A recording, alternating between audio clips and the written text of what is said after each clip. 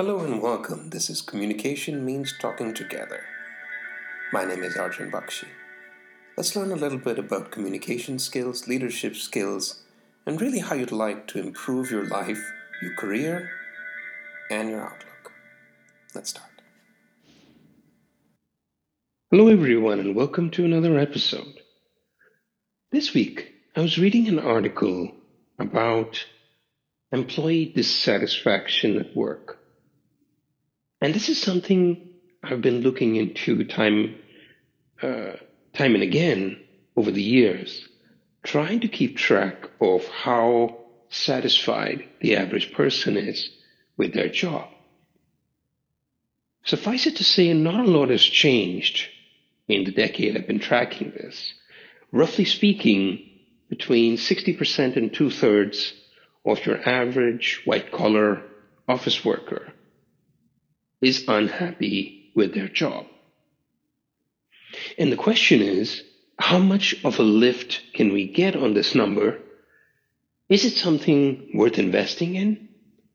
What are we doing that's not working?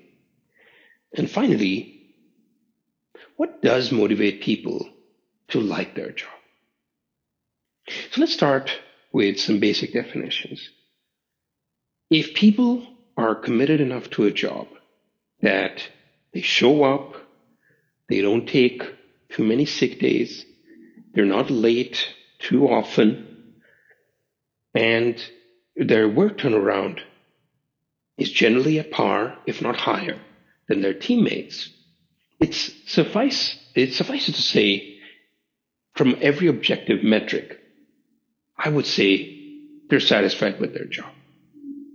So, to look at it conversely, if people start missing work, start turning work in late, start falling behind the rest of the team, those would be three top of mind examples of dissatisfaction. But now that I think about it, there is one piece missing here. Think about, let's assume that you are a leader of a few people as a team. Can you think of people in your team that in the last 12 months have made no attempt at all to look into advancement? In today's day, I would say that's an area for us to focus on. Not to penalize people who are happy with where they are, but rather to figure out if they find advancement difficult, if they find it not worth the time and effort, if it's fear of responsibility, lack of confidence in their own people management skills, or do they really not see a future with the company? As long as they see a future with the company, they shouldn't be penalized for any of the other things. But it gives us a definite starting point here. Thinking again, imagine you're at the top of the company. Imagine you're a major decision maker. You should want at least the top 10% of all of your employees gunning for advancement every year. 20% if you're lucky, right? A lot of people will be very happy if you have, and this is sort of delving into what keeps people connected to a particular company and a particular job. Location, flexibility, advancement, programs like health benefits, employee stock participation programs. It's really not that complicated. What can often really throw people off is when the company does not communicate with the employees. I've been in situations where a client, company, or a company that I'm reading about in the news, you find that a major bombshell is dropped on the people at large. It's handled poorly. It leaves more questions than answers. If this sounds like something at your latest company, all hands, we have a problem. So to back it up, I'll add one more item to that list. Is it possible that people learn more from the grapevine than they do from the official newsletter or email or all hands? Is it possible that the all hands is seen as a sanitized version of the truth? Those are also major red flags. So, put it all together so far. What have we talked about? People need to be confident that they have a future with the company. Some people don't feel the need for advancement.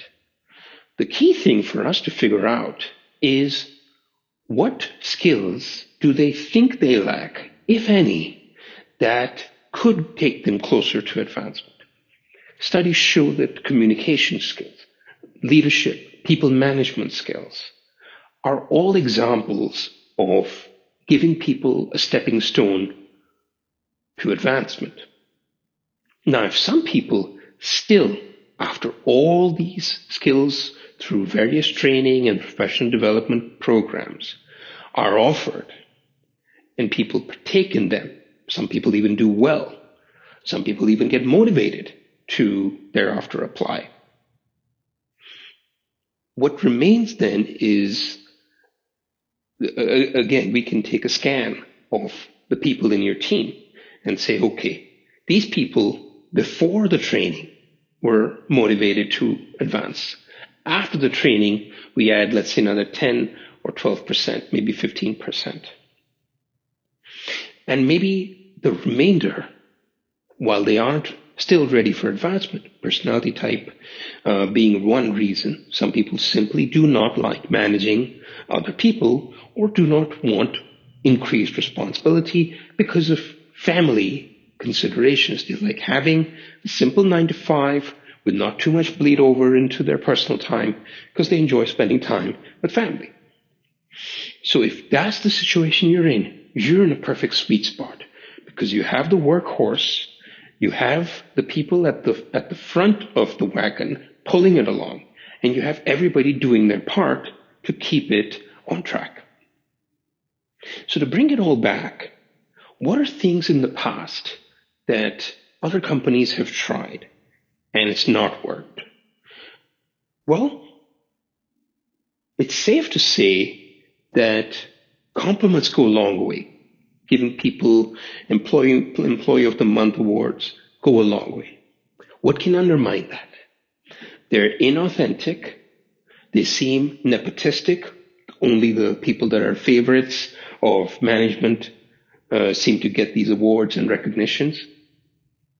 Or it seems like only one kind of skill set is appreciated while other valuable skill sets are not appreciated.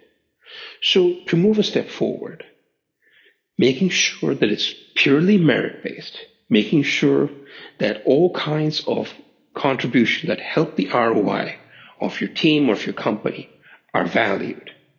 And most importantly, that it is done in a manner that is personalized, that is sincere, and that has a lasting memory and impact for the recipient. A plaque, a video, some kind of memento that you can hang on to, physically speaking, that they can put on their mantelpiece, put up on their wall, hang up in their homes. Those are the kinds of things that make people feel they are part of a company and not just a number. Last thoughts, let's think of what it takes for people to stay with a particular company over a long period of time. Yes, investment in the company stock exchange program, absolutely. Recognition, absolutely. Opportunities for advancement, absolutely. But ultimately, if there's one thing above all of these that makes someone stick with a company, people feel proud to work for that company. Because think about it. A lot of companies can be financially successful. A lot of companies can implement great health benefits and stock plans for their people. But why this company and not another, right? When there's so many billion-dollar, in some cases trillion-dollar behemoths in the world, right? Large corporations.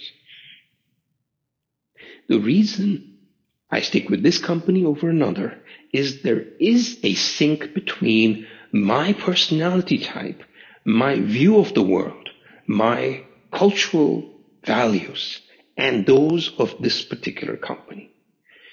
I feel I belong. I feel it's looking out for my interests. There's a symbiotic relationship here that cannot be denied and that is difficult to replace.